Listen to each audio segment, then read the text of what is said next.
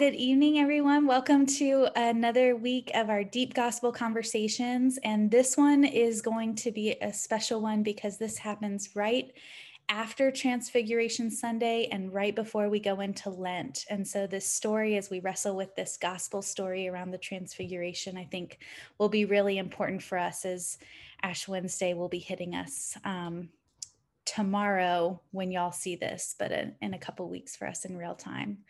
So I always like to start out with introductions. So for those of you who are new to Deep Gospel and haven't met me before, my name is Haley Eccles. I'm the Associate Director of Campus to City Wesley, and doing these conversations is one of my favorite things about my role in leading discipleship. We also have Austin with us. Austin, you want to introduce yourself?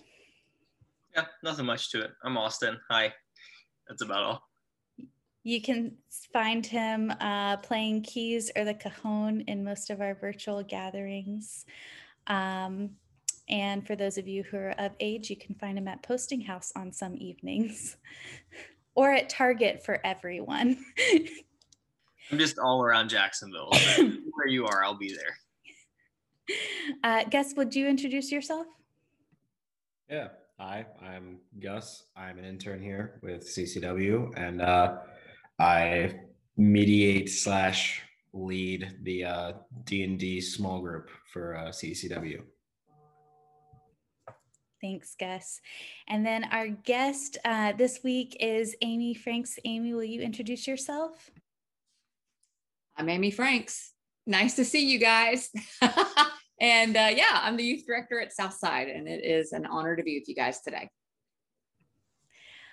Well, I'm so glad to have you, and I'm really looking forward to our conversation. Austin, would you help center us in prayer before we get to it? Totally. Okay, let's pray. Dear God, thank you so much for these times that we get together and talk about your gospel. It's always so exciting for me just to hear everyone's opinions and their insights about the scripture. And it always is a great experience for me to just learn from this. And God, I pray that all of us in this space, those who are talking in this Zoom and those who are tuning in, would just be able to learn from this, and that we'd be called to just think even deeper on these scriptures. In Jesus' name, amen. Amen. Well, as I said, our scripture is the story of the Transfiguration from the Gospel of Mark, because we have been going through Mark.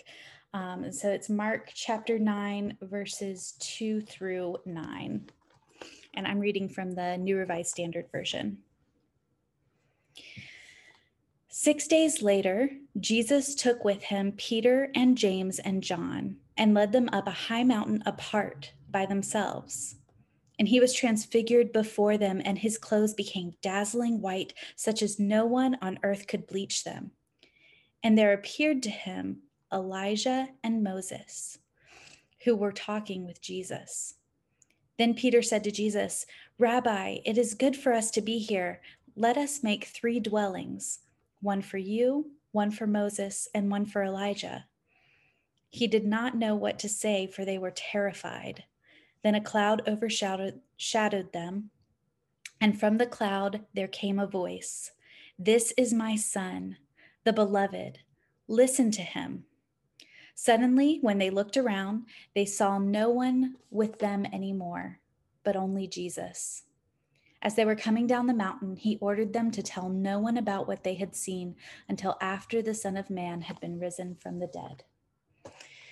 This is the scripture we're wrestling with this evening. Thanks to God for this scripture. I don't know if y'all heard that. This is a huge motorcycle that just went by. Gus, would you start us off? We always start off with the things we liked and kind of the things that resonate with us in the text. So if you'll start us off. Yeah, I actually liked how Peter didn't really know how to respond at first. And his intuition reaction was like, "Oh, let's build a shrine to you guys, because that's what we do, right?" It's sort of like how everybody else kind of reacts to things. It's like, I don't know how to react to this situation. I think I would be Peter in that case. I'm like, shrine. That's what I liked about this. Thanks, Gus. Amy, what about you? What did you like? Well, I like what you were saying, Gus, because when you read this, I love how this from the cloud, God speaks to them. This is my son who I love. Listen to him. Like, don't we all want that in our lives? That like audible voice, like, listen up. This is important. And I feel like God saying that right there out loud where they could all hear. That's what we want every day. And you know that that's what the scripture is, but in this moment, it's audible, it's amazing. And I just love that part. Oh, and this is part of the reason why I love these conversations, because the things we like can be taken from so many different angles. And so, Gus, you highlighting the reaction to something so amazing and terrifying, and then Amy, you highlighting just that amazingness and the affirmation even behind it. It just helps us to see all the different things. Austin, what about you? What layer do you have to add? I'm kind of with Gus here with like Peter's reaction, but I'm kind of thinking of a second layer as this is happening. But I love how like he goes up there and he's just like, everyone's glowing. Yeah, shrine. I guess that's good. I'll set up this stuff. What can I do? How can I serve this? And then like dip out. But then like in the end, what the call is like, this is my son, listen to him. So like, he's kind of inviting him to be a part of that and like to be up there listening to what Jesus has to say. So I really like that part. One, in like Peter's willingness to serve, of course, but two, also in kind of the answer at the end, or the call by God saying, listen to him, like listen, be a part of it. You aren't like just serving and dipping out. But yeah, there's just a lot there, and it'd be a scary, very holy experience to be a part of. Yeah, I think it's interesting because the reaction of Peter is something where we see in the text this isn't the right reaction. I mean, this isn't really how he's supposed to react, but it's not something he's rebuked for either. That there's some sort of amazing courage it takes to, in this moment of terror, still seek relationship with Jesus. And there's something beautiful about that even if it's wrong, even if that's not how he should have reacted, that he's not bad or lesser than for just doing the only thing he knew how to do in the moment, which is like, let's make y'all something comfortable while we're up here, you know? For me, I think what I like just goes more to the character of God that I think is revealed in this particular passage, which is that part of Jesus' relational nature is the desire to really be known by the people who are closest to him. That just the fact that he takes up his three, closest disciples and wants them to be able to fully see him for who he is, and reveals to them maybe more than they can handle in the moment, but something that he's built up trust and relationship where they need to know that he's not just another guy. He's not just some guy that like called them from the boats, that he is God. And so in this like holy moment, we also see this thing that I believe to be so true about Jesus, that that he wants close relationship with us, where he is still fully God in those moments, that he's not being any less than who he is. And so there's something amazing about the closeness he has formed with these disciples to be able to finally show them, like, I'm going to not transform myself into something I'm not, but transfigure myself so that the outside matches what my full nature is. So yeah, so much in this text, so many amazing things. And for this time around, our likes aren't necessarily hugely warming because we can't really really situate ourselves into the terror and awe of this text as we kind of figure out what mysteries it has for us. I think the challenges are probably more. So Amy, I'm interested to hear what challenged you as you were reading these verses. Well, the very last sentence is, as they were coming down the mountain, he says, I want you to not tell anyone until you've seen the Son of Man rise from the dead. So I just had a couple students get baptized this past weekend, and they are out of their minds excited. Like, they want to tell everybody. They're just on fire. I can't get off the phone with them. I'm so pumped. They got me pumped. Like, we're just like, woo, Jesus, he's doing all these amazing things.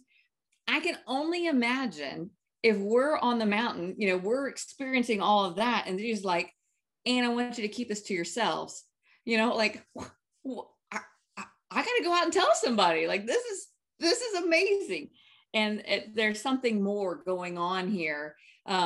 He still has work to do. He is teaching them that, that he is going to suffer still. I mean, there's so much wrapped up in that one sentence.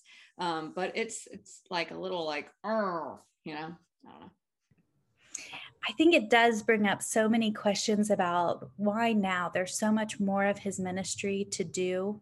At least within Mark, we've got another 7 chapters that are going to happen. And I don't know if you've ever been in this situation where someone's told you a secret that they're going to reveal to other people in an amount of time. And if they tell it to you too early, it's like, why do I have to sit on this? Like, good news, like when my sister found out she was pregnant and I wanted to tell my husband, but she's like, well, I've got to tell my husband first. So I'm like waiting to find out if she's told him yet, kind of thing, so that I can tell my husband. So things like that, it just makes you wonder what was important about this moment for that to be revealed, and then for them to have to hold on to that. Austin, what about you? What challenged you?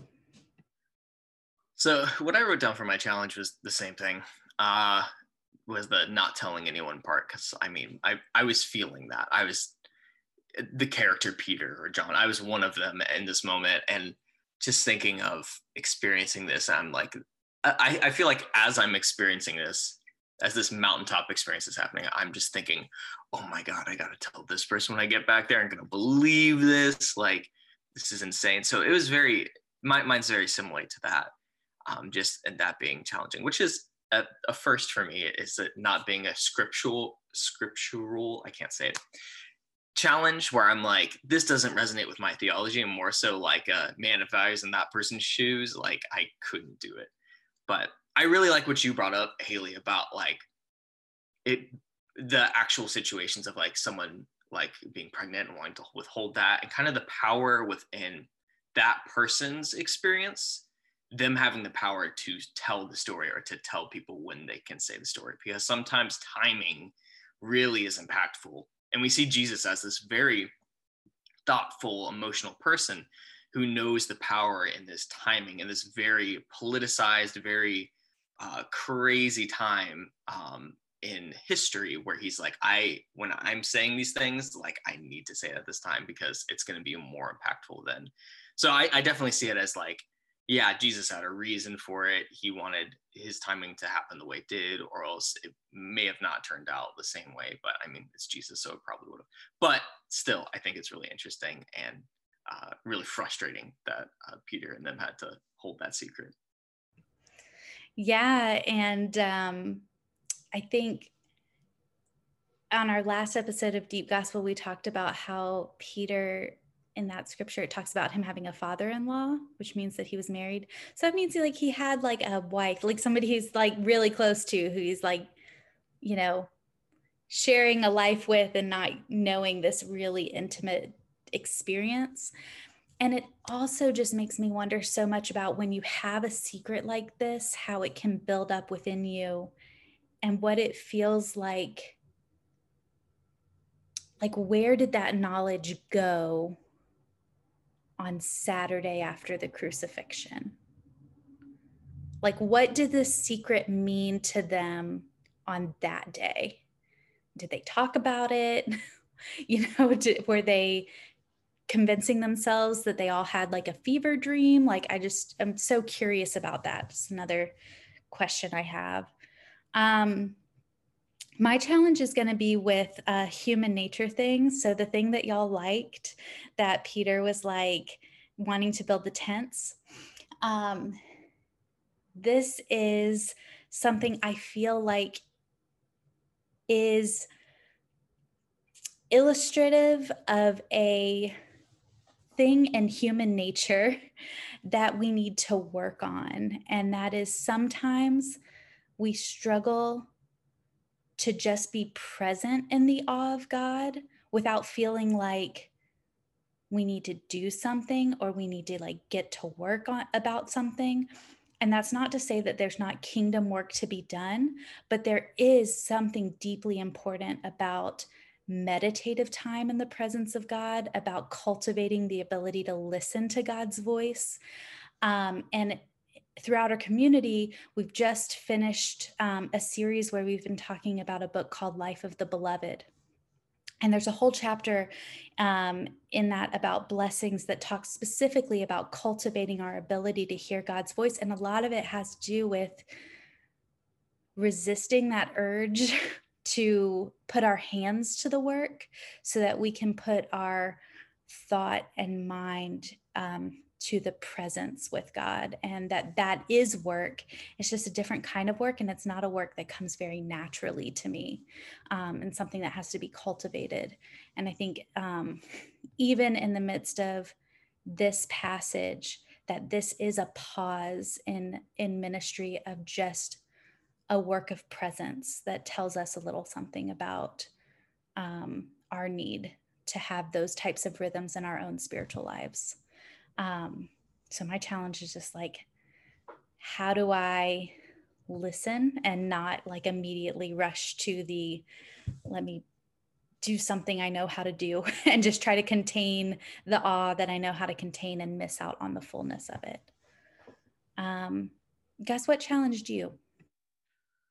My challenge is more so of like beforehand of this that we're seeing, and it's just Peter, James, and John, and not the rest of the 12 disciples. Like, this could just be my lack of knowledge here, but my challenge is, why just these guys?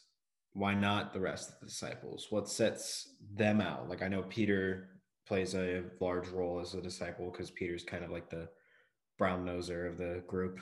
He sort of tries to be the teacher's pet with the disciples, but that's mostly like my challenge is just, why not the rest of them? What sets these guys apart? And what are the others down below thinking?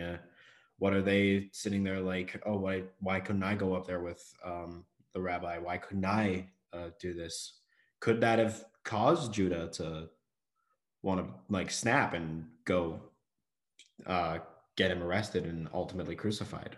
That's just what I am challenging with, is like these before and off, I'm going to use theater terms here, beforehand and off stage situations.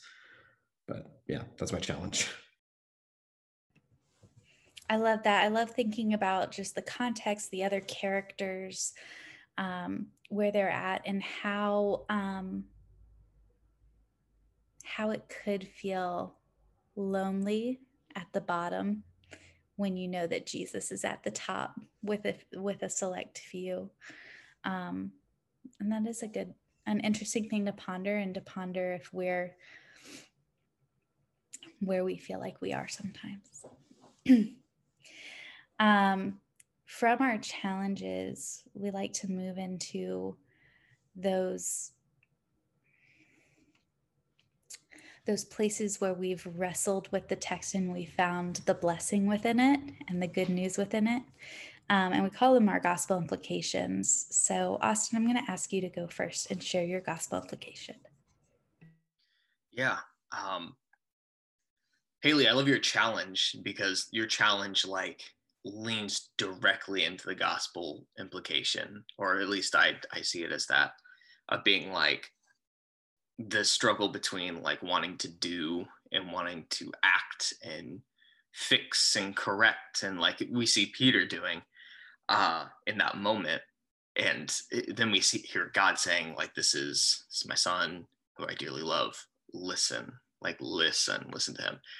And you're talking about how like sitting in the moment and listening is like sometimes what we need to do instead of just acting. And we don't hear God saying, like, this is my son who I dearly love, fix yourself. Or like, this is my son who I dearly love, repent. Like that's not what we're hearing in this moment. We're hearing, listen, like, listen to Jesus, listen to me. And listening is a very intentional, sometimes very still thing. I know for me, when I am listening to my fullest, it takes a lot of presence. It takes a lot of me just kind of sitting and being diligent on processing the person's words. Or like when you're reading through each word and like you're thinking on each word.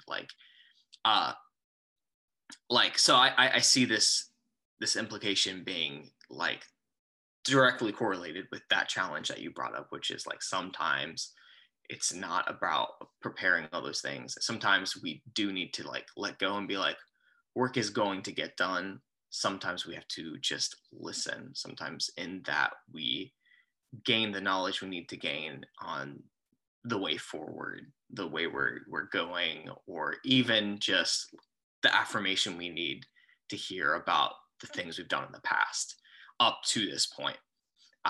So it doesn't always have to be correctional, or it doesn't always have to be getting better. Sometimes it can just be sit in this moment. You are good. You have done good, and you will be good. And like that's kind of what I hear in this.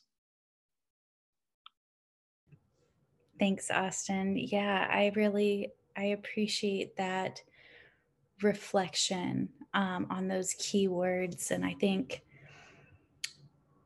my gospel implication, well, first of all, I had a really hard time coming up with one gospel implication. Like, there are layers. There's so many layers to what's happening here.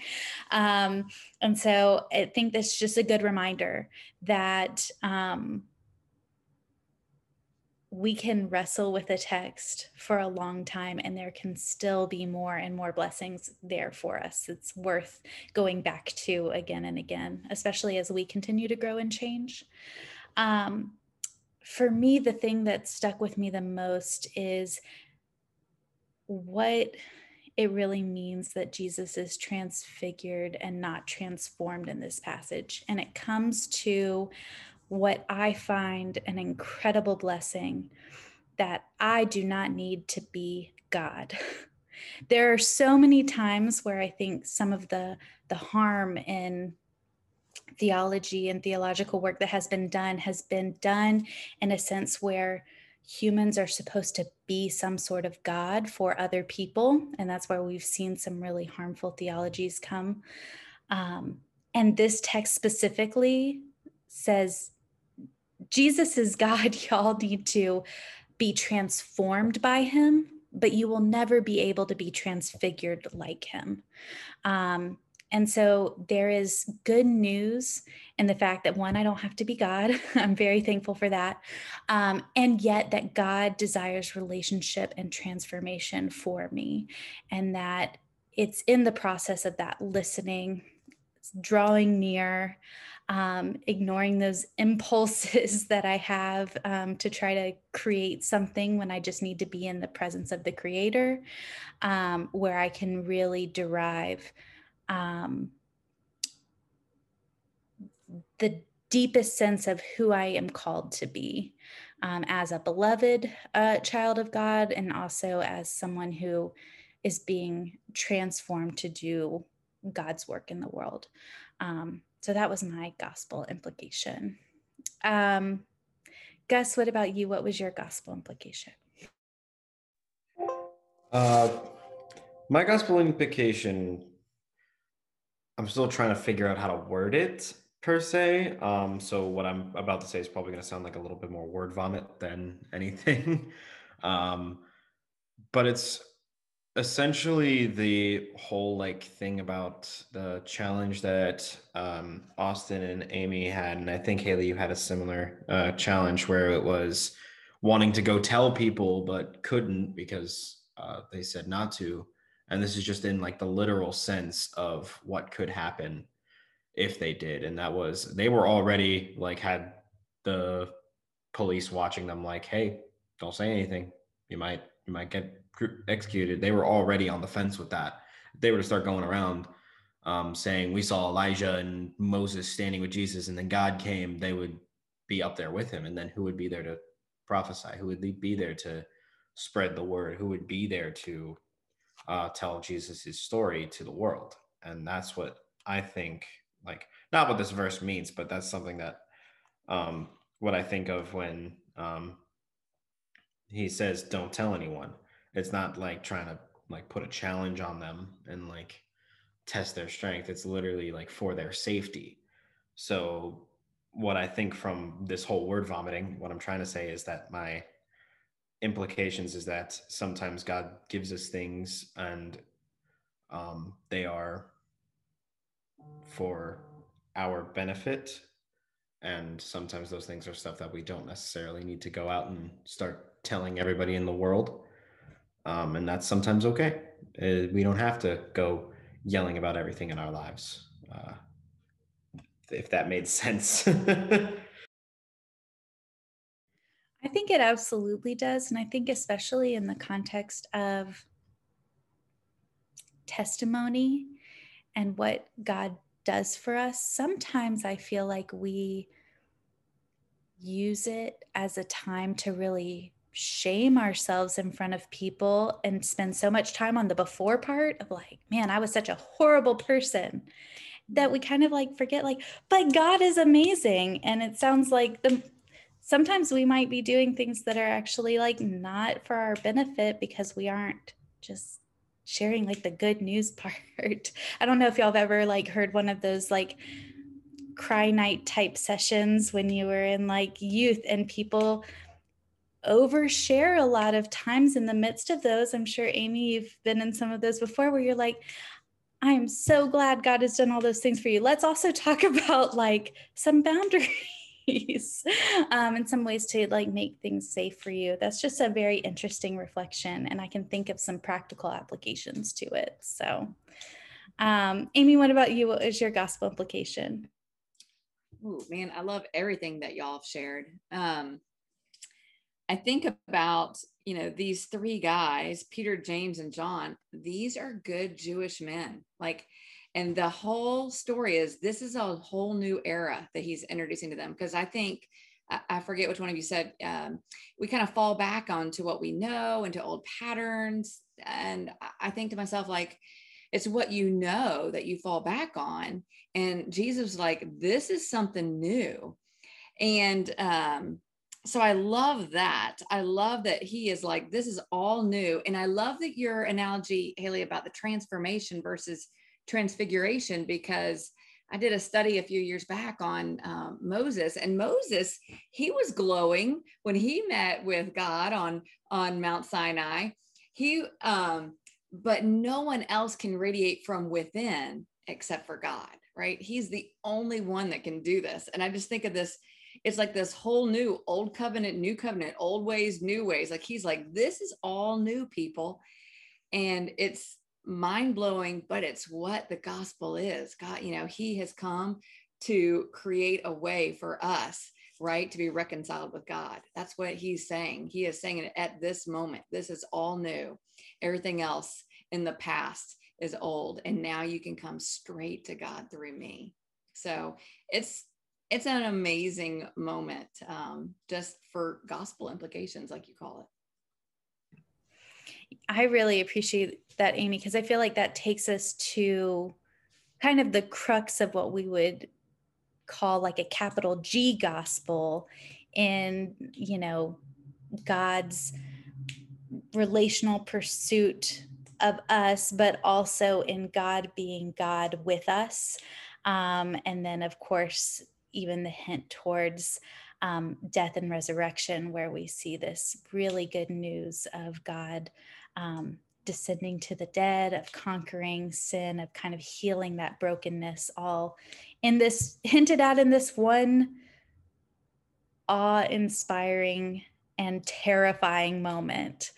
And so, yeah, I think that it's important that while we do think about all of these bits of good news, that we also are taken back to kind of that gospel story that we rely on. So thank you for bringing us there. Friends, I am so glad we've gotten to talk through this text. I love all of y'all's perspectives, and they aren't the only ones. So for people who've been watching, hopefully you've been adding some of your thoughts and can help take these conversations even deeper.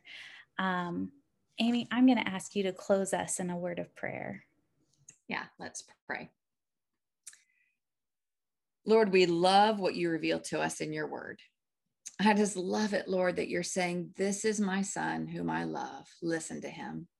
So, Lord, I just pray that you would help us each individually and to encourage one another to listen to you, Lord, to turn to your word, to study you in this this incredible story where we see your holiness just oozing out of you. So, Lord, thanks for this time. Thanks for this platform online. Thank you for Haley and Austin and Gus leading us. And I just pray that you would, just bless our time. Lord, bless these words that we had today, that they may bless others. We love you, Jesus. Amen. Amen. Well, thank you all so much for joining us. And I just pray God's blessing on you as you go down the mountain and into wherever God will take you. So blessings, everyone. Bye. Thank you for listening to this episode of Deep Gospel. Deep Gospel is a weekly conversation and ministry of Campus to City Wesley, a multi-site campus ministry serving college-age young adults in Northeast Florida. To find out more about worship gatherings and other ways to connect to our community, check out campustocity.org. You can also support us by becoming a Patreon supporter. Until next time, blessings.